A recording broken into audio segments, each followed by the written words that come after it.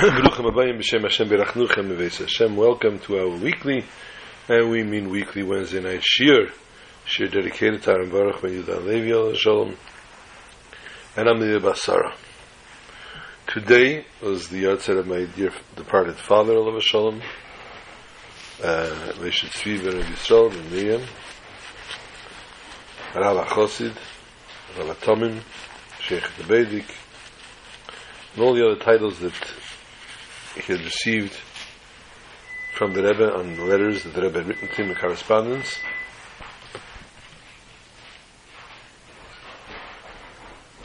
A yahrzeit is a very trying time.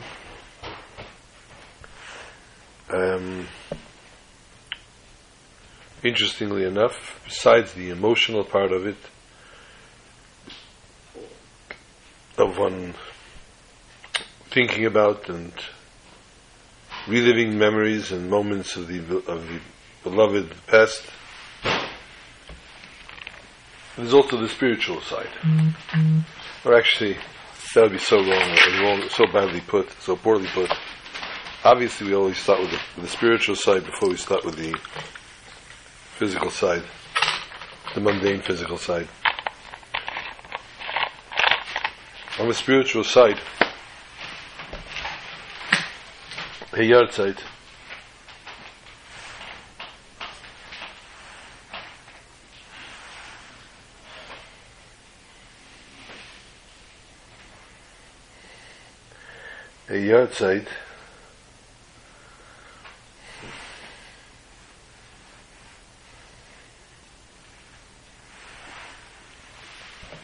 is a day the person passed, a day that we remember the person. We commemorate their life, going over memories, thoughts, hopefully fond memories.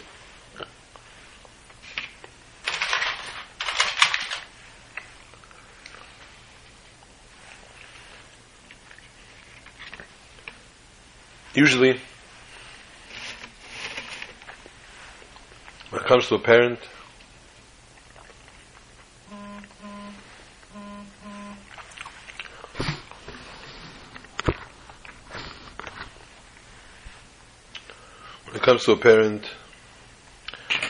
child can usually dig deep enough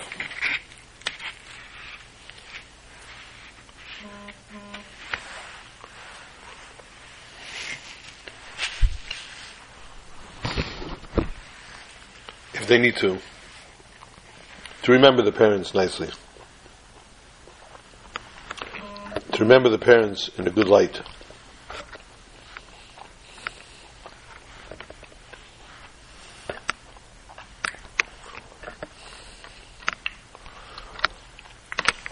Today's society, unfortunately,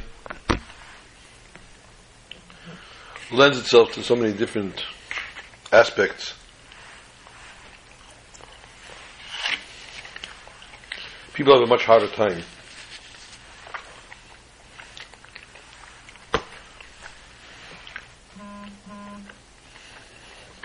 relating to their parents, connecting to their parents.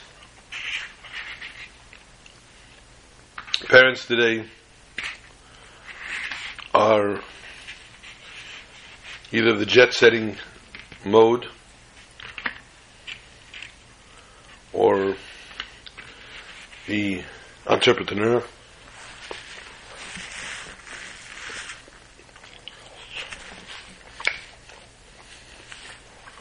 Always very busy. Today, unfortunately, modern technology took over our lives.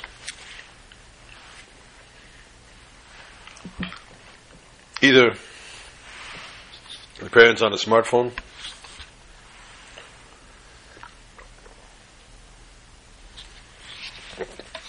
on the computer, something somewhere on social media, and of course, ironically, complaining chronically about their children doing the same.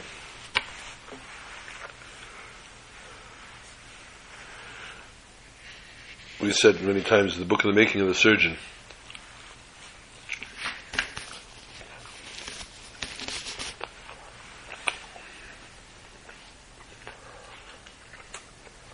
He writes when he was in surgery, and he was assisting, and the surgeon turned to him, asked him for something, a tool, an instrument, and he handed the surgeon the instrument, and the surgeon looked at the instrument, threw it on the floor. I think he writes a swear word. It says, "Give me what I need, not what I ask for."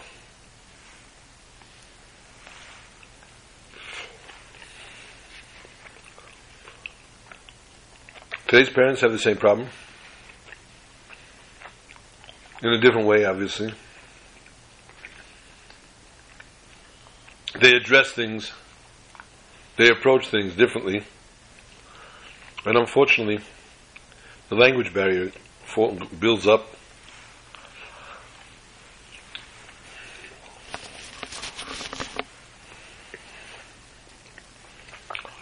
Gets to a point, parent doesn't recognize child, child doesn't recognize parent. There's zero communication between them. And at some point, an animosity can build up.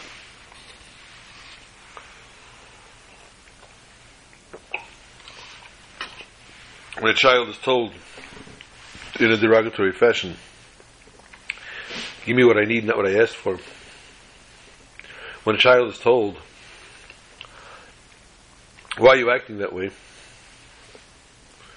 If a child catches a cold, child gets strep throat. My mother, Shalom, was very, very powerful, and I've said this before. She used a line I know nobody in the world could use. When one of the children was sick, she would say, "Mir zal zayn fadir." She was ready to take on whatever ailment the child had. The child shouldn't be sick, God forbid. She would rather be sick for the child. She would accept the pain of the child.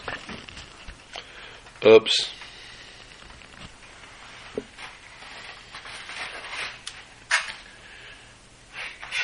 She was ready to accept. Oh man, what do we do with Scranton?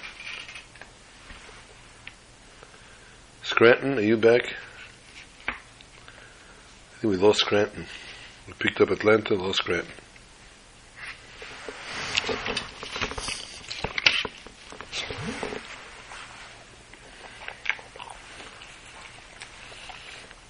Hold on, Scranton and Atlanta. I'm going to have to call you both. Okay, we have Atlanta here. We try to add Scranton. That didn't work. There we go. Oh no. It's not, here we go. Okay. Let's see if we have both. I think we have. Do we have both? Now is Atlanta. Now I got back Scranton. I lost Atlanta. This is not good.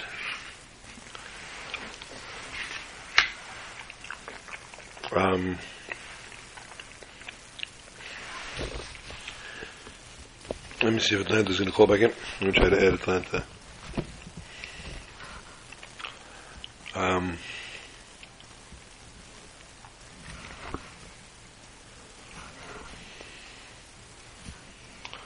Okay, so add it. Let's see if that works. It didn't work. Okay, there's a problem. Oh, wait a minute. It's doing something.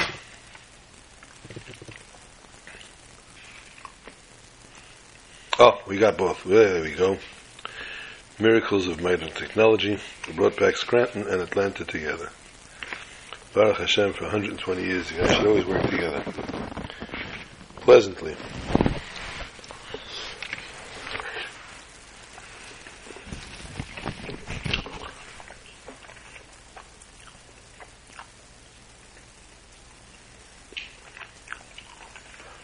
Communication, therefore, has become very difficult for parents and child alike.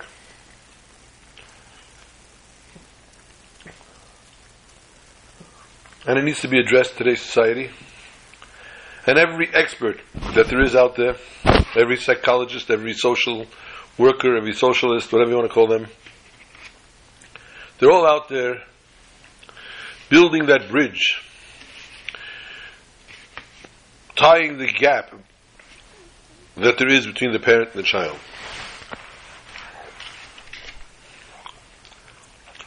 Who needs you? Who needs you? Mommy, unfortunately, can't choose between career and child. It's not career. There are some mothers that need to get out of the house.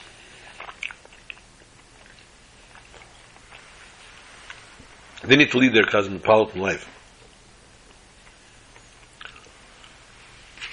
And they don't look at the cost. They don't look at the damage that's being done. My sanity comes first. Or I have the child, or the 2 or 3. They got to go to school. You know what? The schools are asking for tuition. I have the child. They need music lessons. They need ballet. They need chves. Uh-oh. I gave an ayin hara to Scranton.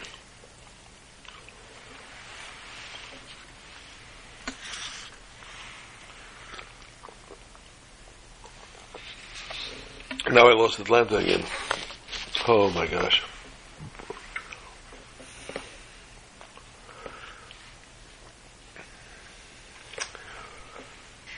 Who's paying for this?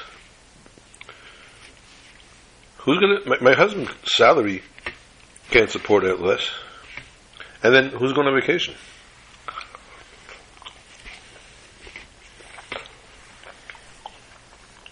Who has a country home? Who has, etc., etc.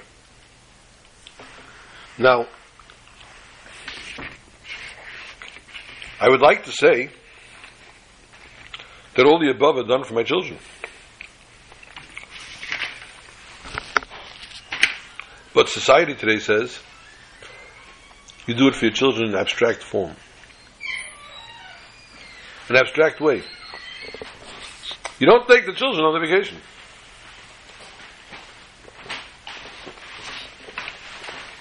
You don't take the children to all the relaxing... Oh man. Skype is really in bad shape today.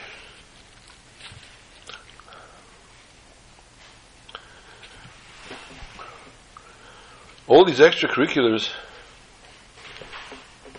you send the child to ballet, the child's got 2 left feet. You send the child to soccer, and he's got no hand and eye coordination. All the things you're sending your child to.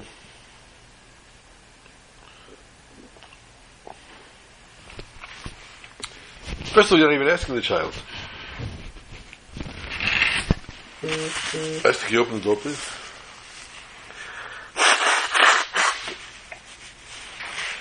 Scranton, I'm going to hang up and I'm going to call both of you back together. Hold on a second. This is not working here.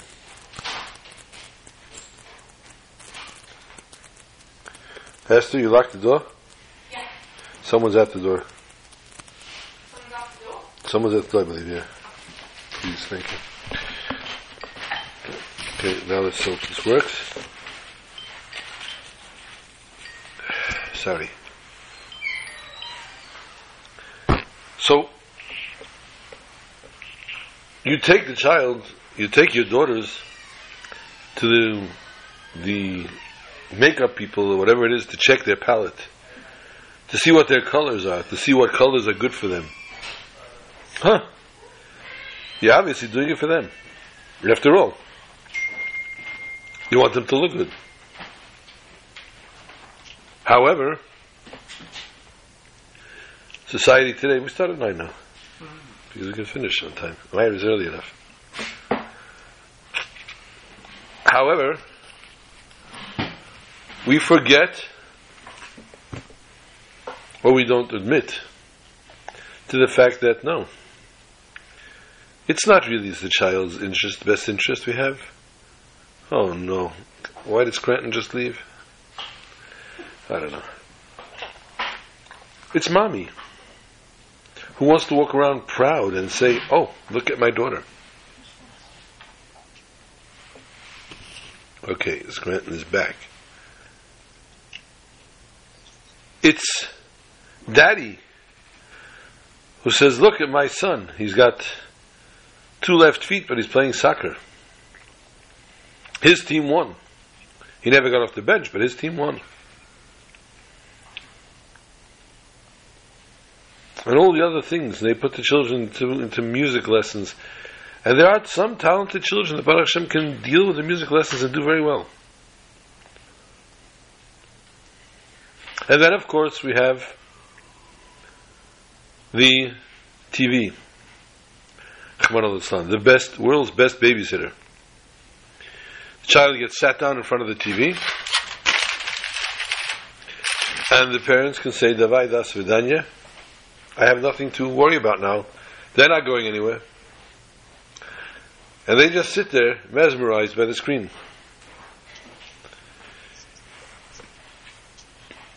The good old-fashioned upbringing, the good old-fashioned parent who mixed up all the children's names, but not because they didn't know who was who, because all the children's names were on their mind at all times. The good old-fashioned parent that was seen constantly with a Tehillim, because they were saying the children's kapitlach. They were seeing the chapters of the children. This is a devotion. This is a dedication. This is a bridge that gets built. Without the psychologist, without the psychiatrist, without the social worker, without anybody else. And then we have, Rahman al-San, the parents that say, what happened? Where did I go wrong? Why is my child looking for something else? Why is my child not happy at home?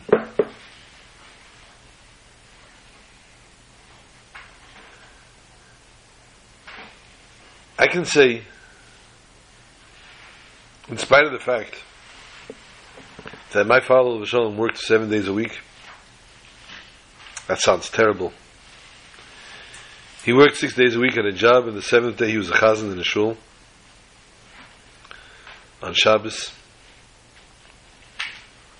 and didn't live locally to most shuls that he was in, whether it had been Ocean View Jewish Center in Brighton Beach, where it took him an hour and a half to walk there each way, and then stand on his feet davening for the Amid. And he couldn't come late because he was the chazan, so he had to be there at 8:30 or before, meaning that he'd have to leave rain, hail, sleet, or snow at 7 o'clock in the morning. Or when he was in Kingsway Jewish Center, which also was a solid hour from his house. Or the other shtelis that he had taken, either Passaic, New Jersey, Montreal, or Barrenhurst Synagogue in Memphis, Tennessee. But never did he forget my name or any of the children's names. As a matter of fact, last night we made a Suda here with the children, the grandchildren that are here. We went around asking the children the memories that they have. And one of the children said, he's not a child, he's 20 plus years old, so he remembers it quite well and vividly. He didn't live here locally, but Erev Yom Kippur, my father would bench him, would bless him. He would have to be over the phone. And he remembered the tears, feeling the tears coming through the phone of a grandfather blessing a grandchild.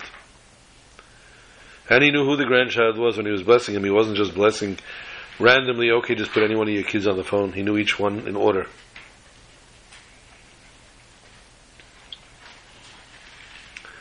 This is the old-fashioned chinuch. He wasn't busy on the phone ever. He was busy. He had a phone call here, a phone call there. He wasn't sitting on the computer when the children came home.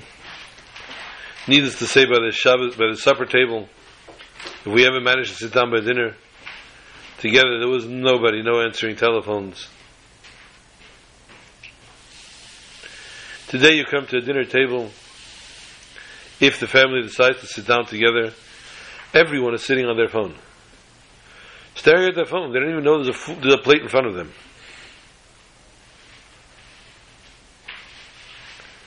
People have become so enchanted with their phones.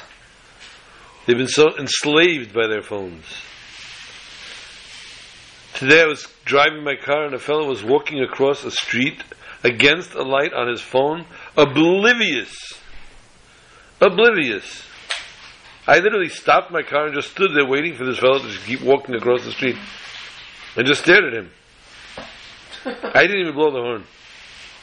Wasn't worth it. But he was totally out of it.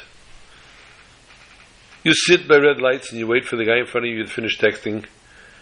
It's not a red light anymore, it's a green light for a while. And then if you blow the horn, and he says, oh no, and he doesn't look at the front of him, he looks down and he just puts down the phone and starts to drive. God forbid, who knows who's in front of him by that point. The genius has decided that, okay, he's not going, I may as well go in front of him.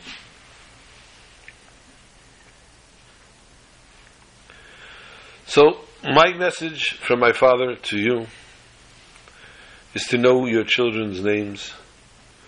Keep your children in mind all times. Think about their welfare, about their well-being. What are they up to? Who are their friends? Who they don't like? Know what subjects they're doing in school.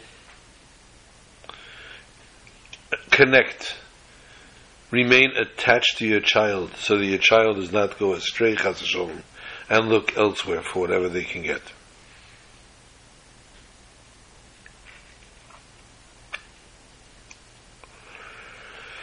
Pasha Shoftim, Tavshin and Aleph. The Rebbe announced, Yesh Novi. There is a prophet in this generation.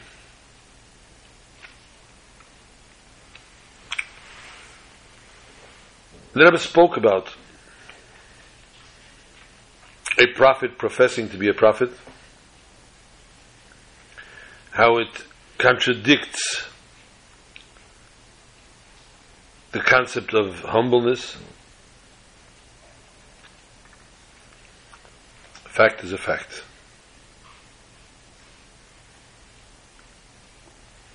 During World War II, our brethren were trying to escape war-torn Europe. That'd be Poland, Hungary, France. And as ironic as it sounds, they were running off to Russia. It seemed at the time the lesser of the two evil. The war finished and along came Stalin. His Russia was not more comfortable than war-torn Europe was, to say the least. And so people immediately started applying for exit visas. There was a chassid of Yaakov Lefkivke, who already had family here in America, and he came to apply for an exit visa.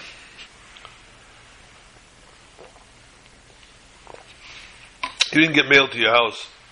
You had to come, if you got a visa, you applied for a visa once a year. Your rejection acceptance letter came to the one office. When he came in with his visa to his application, this rabid anti-Semite showed him and says, hair is going to grow on my hand before you get a visa. And by Yom, each time he went to apply for a visa, he called America somehow, asked his relatives to write to the Rebbe, and get a bracha from the Rebbe that he should get accepted, his visa should be accepted. The Rebbe never answered. He didn't get an answer. Year after year this was going on, and the Rebbe didn't answer, and he was not accepted. He got rejected. One year the family gets a letter from the Rebbe. This is the year he's going to come out. So they let Rabbi Yaakov know. Obviously he was ecstatic. And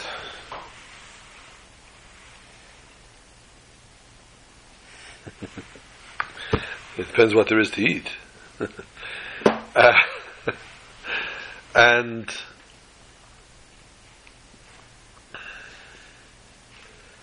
he applied for the visa, and there was no reply coming. And all his neighbors and friends that had applied were getting either rejection letters, acceptance letters, but he was not getting anything.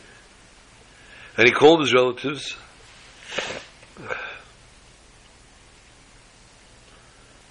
and that Shabbos there was a Farbrengen.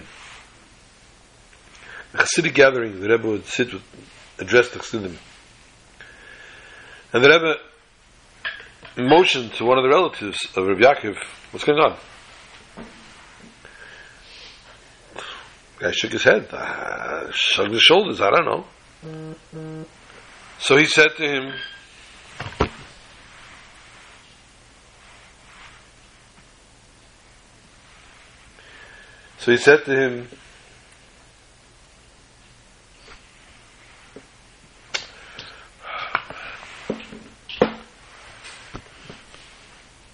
you go tell him, get in touch with him, tell him his visa is waiting for him. He should go into the visa office, raise his voice, stomp his feet, bang on the tables, turn tables over, but his visa is there.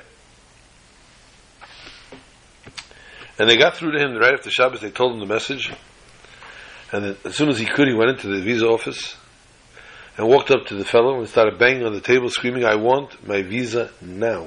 Because what happens is, if you got your visa too late, then it would expire and you wouldn't be able to use it anymore. You'd have to wait till the next year to apply again.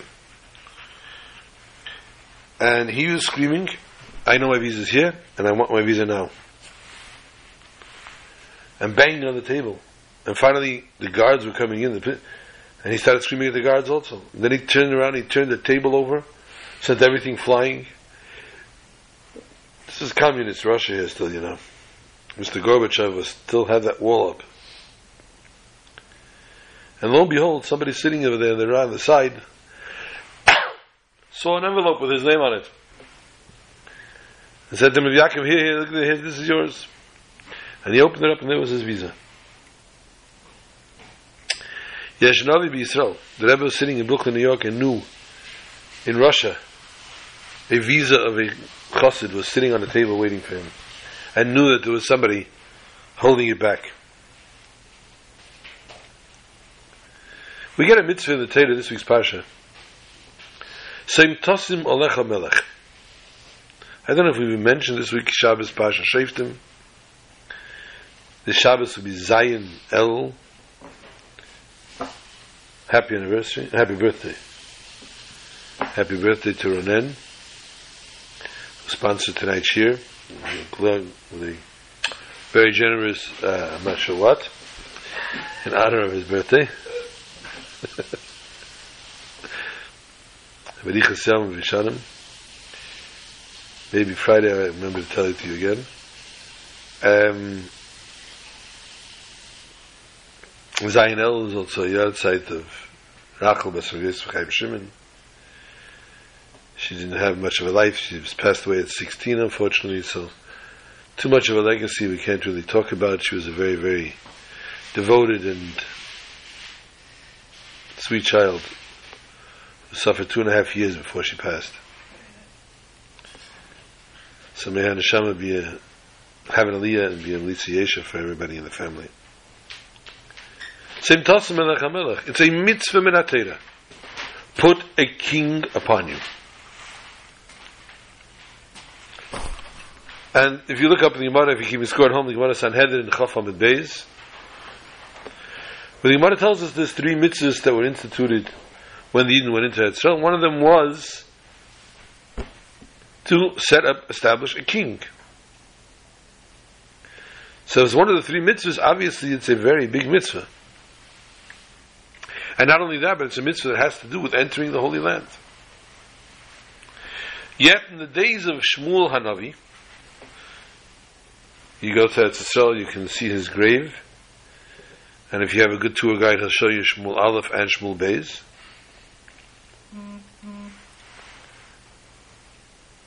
Speaking of Torah education, you know that Rabbi Milson is making a wedding, right? Yeah, he's making a wedding. I don't know what the invitation is already. He sent me. Anyway, in the days of Shmuel Hanavi, the Jews turned to Shmuel and they asked him to make us a king.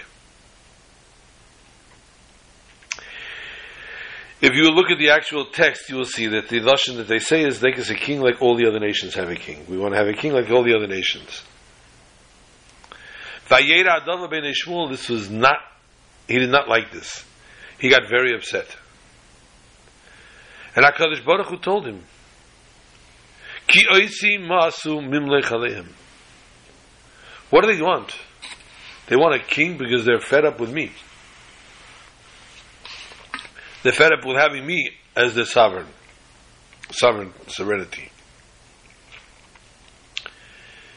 Wow. I just read to you a pasuk in this week's Pasha. A mitzvah min HaTeirah, same Tassim Melech HaMelech. Place a king upon you. It's a mitzvah min HaTeirah. From the 3 mitzvahs they had to do when they went into Eretz Yisrael. And HaKadosh Baruch Hu was so upset with their request that he says that they're literally throwing me away.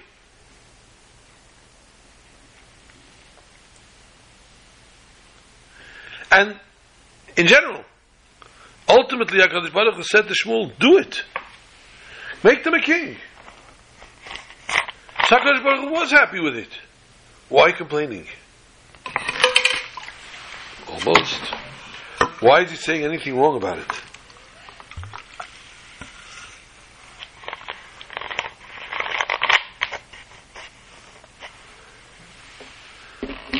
According to Chassidus,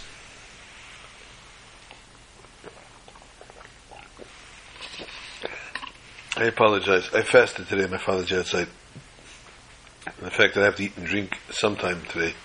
So, that's why I'm drinking so much during the Shir. According to Chassidus, it's possible to see that the fact that they needed a king, they wanted the fear of royalty. Mishnah Pirkei Avos, Perek Gimel Mishnah Beis. They wanted order. They wanted a leader that's going to say, this is the rules. But the actual essence of a king, the actual mission of the king, is to raise up the nation to a higher level. The king himself, as it's brought down in the pasuk in Shmuel, was Meshichmei Umayla Gevei Mikolam. He was a head taller than everybody always. So that people should look up to him physically and spiritually. Physically, look up to him, that they should want to achieve and ascertain his level.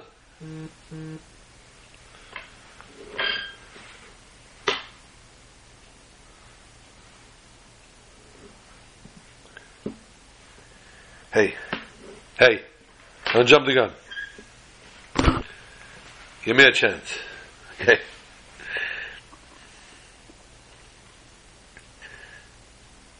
To raise up spiritually and in their holiness and in their own strength, their inner strength.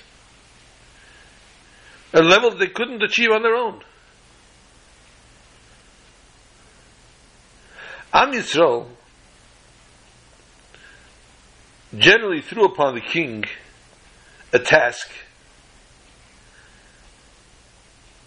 that should be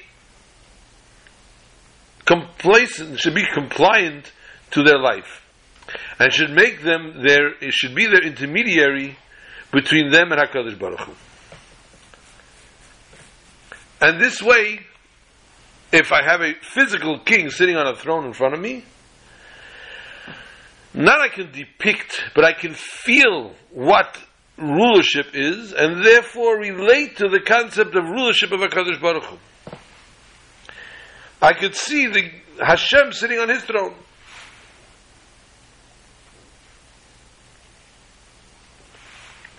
And the king's mission is indeed to do that, to put the El Malchus Shemayim upon the Jews. But when the person himself goes and he gets the initiative on his own, Danila Doidi, my own initiative, my Isrusa Lasata, and I start to bring upon myself, and I say I need to take upon myself the yoke of the Almighty, in that case, fine. The king switches to a different mode, and his mission becomes to raise up the nation to a level of Yerushalayim that again one could not achieve on their own, and therefore needs the king to help them along with it. HaKadosh Baruch Hu wanted that Am Yisrael should stand in the highest possible level, and therefore the idea of the king, the mission of the king,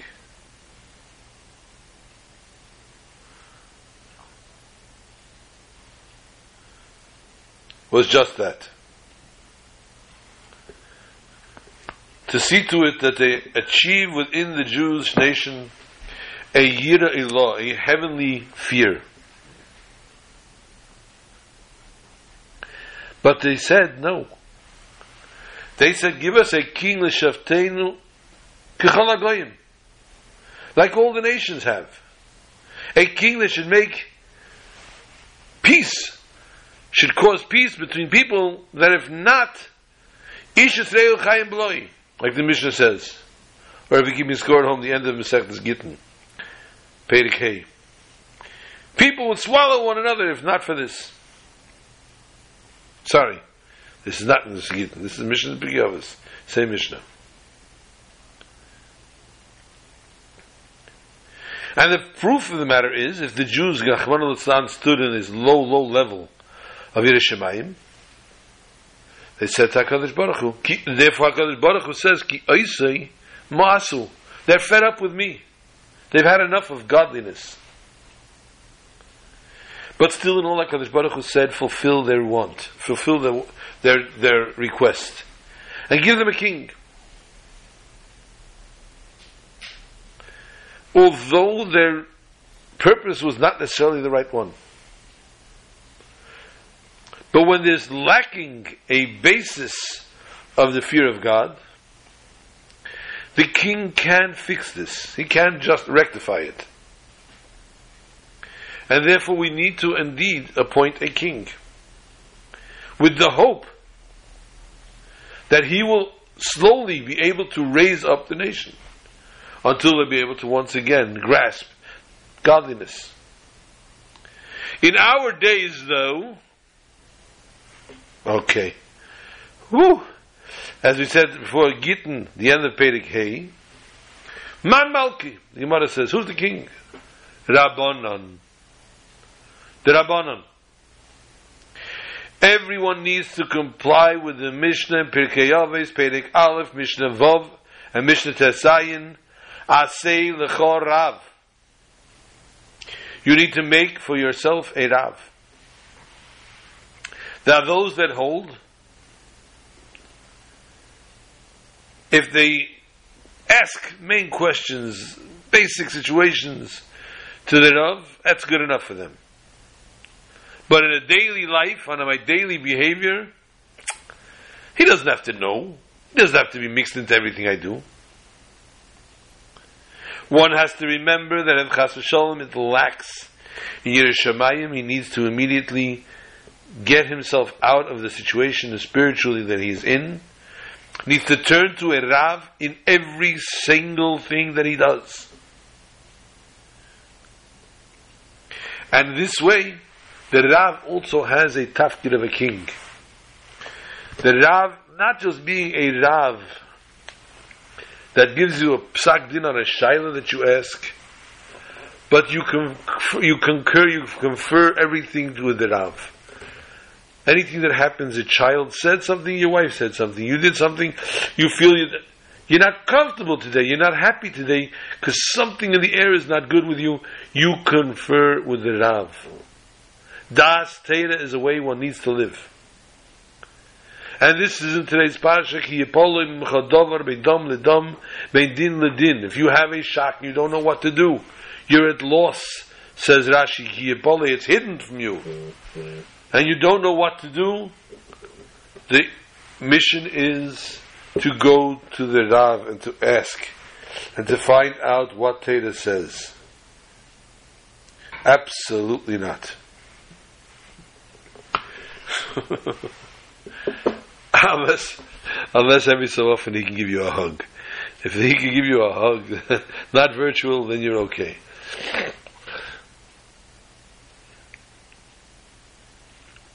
Someone asked if Rabbi Google was good enough. A story is told of a chassid that every year a Chodesh Elul would embark on his journey to Lubavitch. It was a distance, but he would get by foot and he would walk to the Tzemach Tzedek. And this took 2, 3, sometimes all the whole month. He sometimes arrived literally right before Rosh Hashanah. And for years and years he did this. And of course, it takes a toll. At 40 you feel energetic, still 50 you're still feeling pretty good. Turn 60 you start feeling like you're falling apart.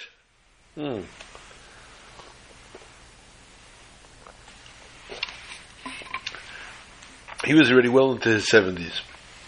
But to walk Chodesh Elul, he said goodbye to the family and he went. It was a late Elul. Not like this year.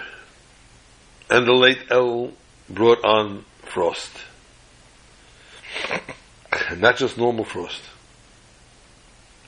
The snow, the winds.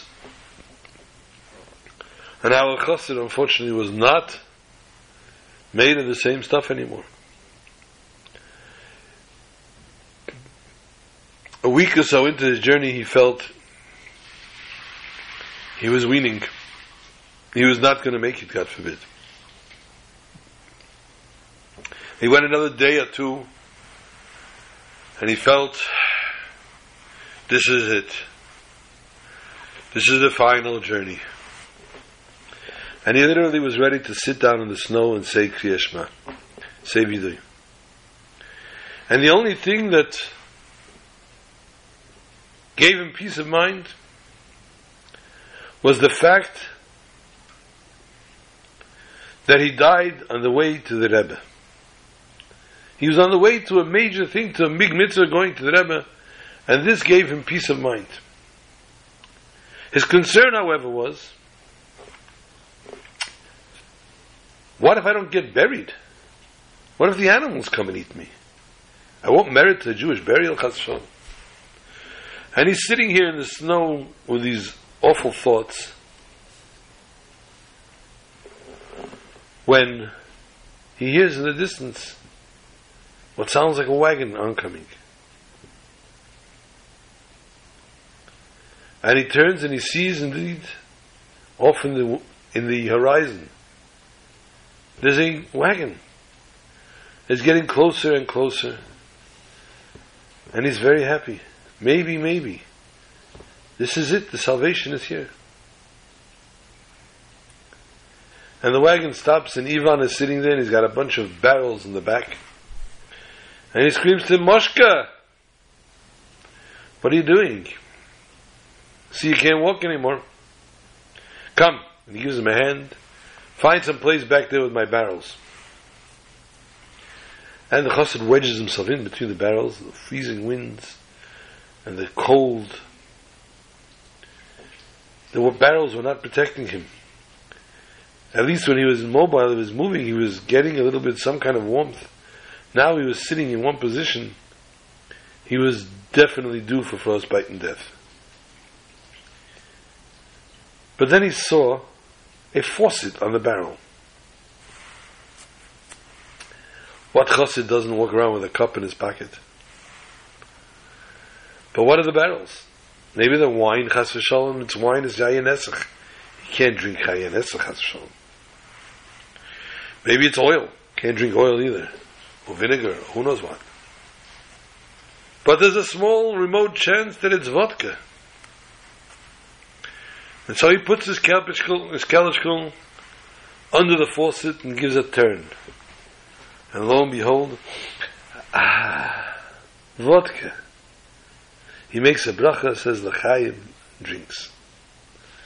Then he screams out to the wagon driver, Ivan, Slushne, listen, I'm freezing here. And I took the liberty of taking a kalishkul of vodka. I'll pay you for it soon. As soon as we get to my destination. But let me ask you, can I take another? I said, sure. And a second led to a third, to a fourth. And the chassid began to get warmed up from the vodka. And the chassid began to sing, and Ivan started singing with him. And it was amazing. And days later they arrived at the destination. And the chassid jumps off, and Ivan jumps off and hugs the chassid. I don't know if he took money or not. And they part their ways, and the chassid goes to the Beis Medrash. And the chassidim see this elder chassid, this older chassid. And of course, as always has been and is still today, when you see an older chassid, you go and see what you can glean from him. What words of wisdom does he have to impart with you? And the chassid said, Kinderlach sollt wissen, you should know. Sometimes we're surrounded by something that's so good for us, but we don't take advantage, and therefore we could just die without it. Teira ein mayim elo teira. Teira is compared to water. And sometimes the water is all around us and we don't even know it. We don't drink it. They were so perplexed. What do you mean? What are you talking about? And he said, Kinderlach, you're by the Rebbe. Chassidus is all around you. But what is Chassidus worth if you don't ingest it? If you don't take it inside you, if you don't make it one with you? His message was very clear. He said, sitting there with all that vodka, it was worthless if you don't take and drink it, if you don't ingest it. With all the chassidus around you, if you don't take it into you, was hast du from them? We said before, the Rebbe spoke on this Pasha Sheftin Toshin Nun Aleph on the Pasuk, Navi Bekirbecha Eilev Tishmon, chapter 18, verse 15. Perik Yud Ches Pasuk Tezvov in this week's Pasha. The Navi will be amongst you and you should listen to him.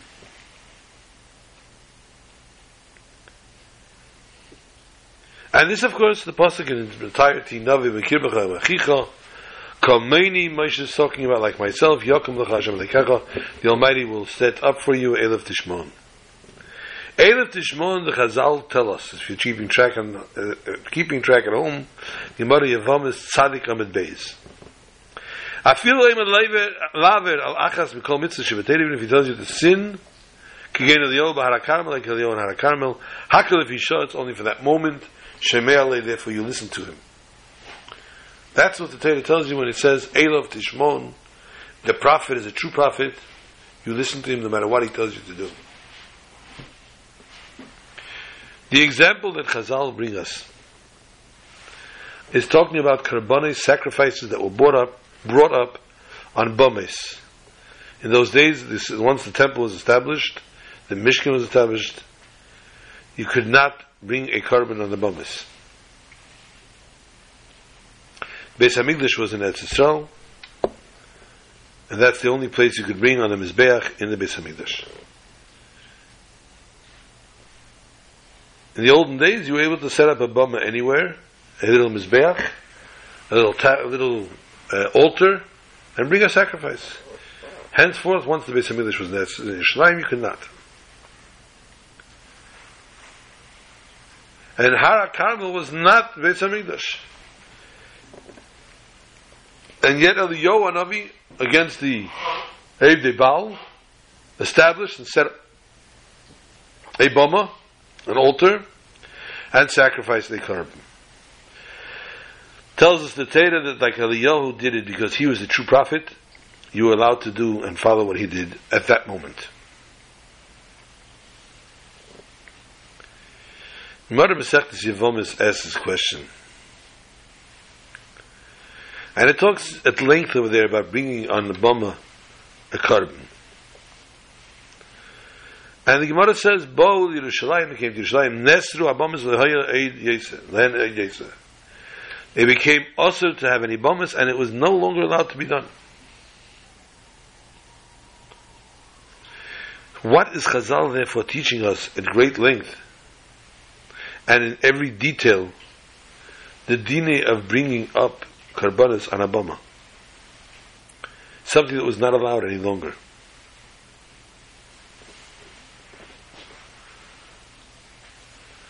However, it's possible to say perhaps that the sacrifice, bringing a sacrifice on a bama would be allowed even today.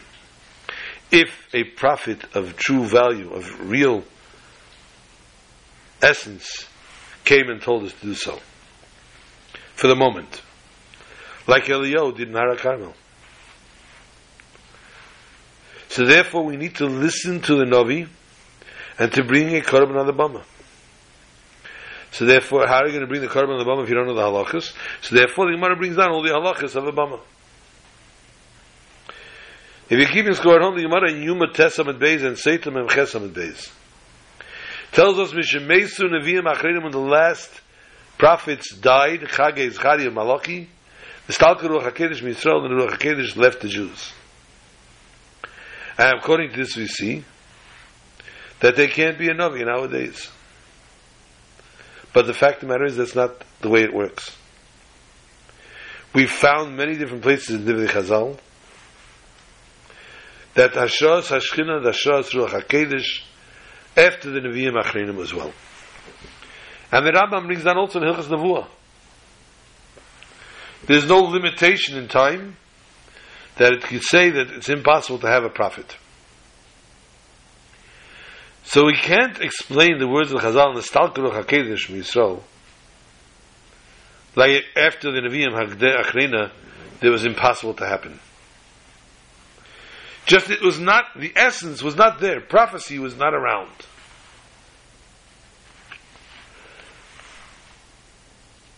And they don't say botla, it became oiposka, that they became nullified or it became brought to a stop. Nistalka, it raised up, it left. In other words, it was not bottle, and it was not cut off. It was just put away in a way that we don't find it. It's harder for us to reach it. But if someone fits the criteria to rest for the resting of the Nevuah, then Ruach HaKodesh can come upon them, like the Rambam says. And therefore the fact that it's greater, that a sacrifice is brought in the Beis Hamikdash rather than a bama, when you bring a karban in the Beis Hamikdash, the kedusha The holiness spreads also to the entire physical world. It stands on the altar, and which makes the place itself holy. And this we have in today's day as well. The holiness of the Beis HaKnesses and the Beis HaMedrash, which they are considered Migdash Ma'at, a small temple. Every good thing that is merits to Kedusha, to extra Kedusha, like he does in a shul, and therefore it is preferable that they do everything in the shul. To add Kedusha on Kedusha, holiness on holiness. The Shabbos in the shul used to have on its talis bag a sticker that said, if you come here to talk, where do you go daven?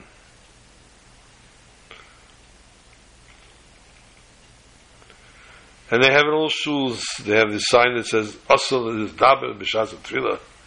It's prohibited to talk during davening.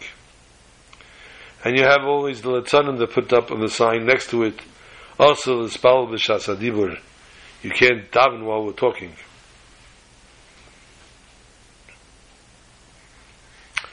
Talking during davening, during Kaddish, Chazar Shatz, Kriyas HaTorah Rachmana Litzlan, is a prikas el that people are totally oblivious to what they're doing. They tell a story, and I hope it's not true, of a group of people that were sitting and talking through Kriyas HaTorah. And one of them was said, one of them was told, they're calling you to the Torah. Oh, he jumped up, excited, and he's going in big strides to get to the Torah, because after all, they waited for him already. And he passes the shul letz, the shul clown, and the shul clown tells him, be careful, it's a very heavy Sefer Torah. And he gets to the Sefer Torah, and he kisses the Torah, and he takes it and he lifts it up. And everybody starts screaming, what are you doing? We called you up to Chamishi. But he unfortunately was oblivious to it because he was talking his way through it. Did the clown, the jester, do this in order to teach him a lesson? Honestly, I highly doubt it. But nothing is done per chance. Everything is a message from HaKadosh Baruch Hu. Everything that HaKadosh Baruch Hu does to us or for us is to teach us how to live and how to behave, how to act, how to exist and how to coexist. Whether it means going far away. My children, Yad Shem, are leaving on Shlichus to New Zealand next week. They're opening Chabad of New Zealand again. They're going to be working as co-directors of Chabad of New Zealand, and they accept donations. And it's very far. So to have your son, your daughter-in-law, your granddaughter move that far away, it's very, very difficult. Or whether any other loved one that moves away, even if it's only a temporary, for only a day, for only a week, for only a month or a few months, for only one semester, it's a very difficult thing. But if this is what HaKadosh Baruch Hu does, and this is the direction HaKadosh Baruch Hu puts us into, we need to accept it with a smile. Accept it with love. Cherish it, and say, thank you Hashem for giving me the schus, the merit of fulfilling your mission. And may we fulfill our mission this Shabbos. And sheftim v'shetrim titim l'chal sharecha. We should be given sheftim and shetrim, judges and police, and we should be able to stand in the Beis Hamikdash Hashlishi in Yerushalayim Yirakodesh this Shabbos. Shabbat Shalom to all.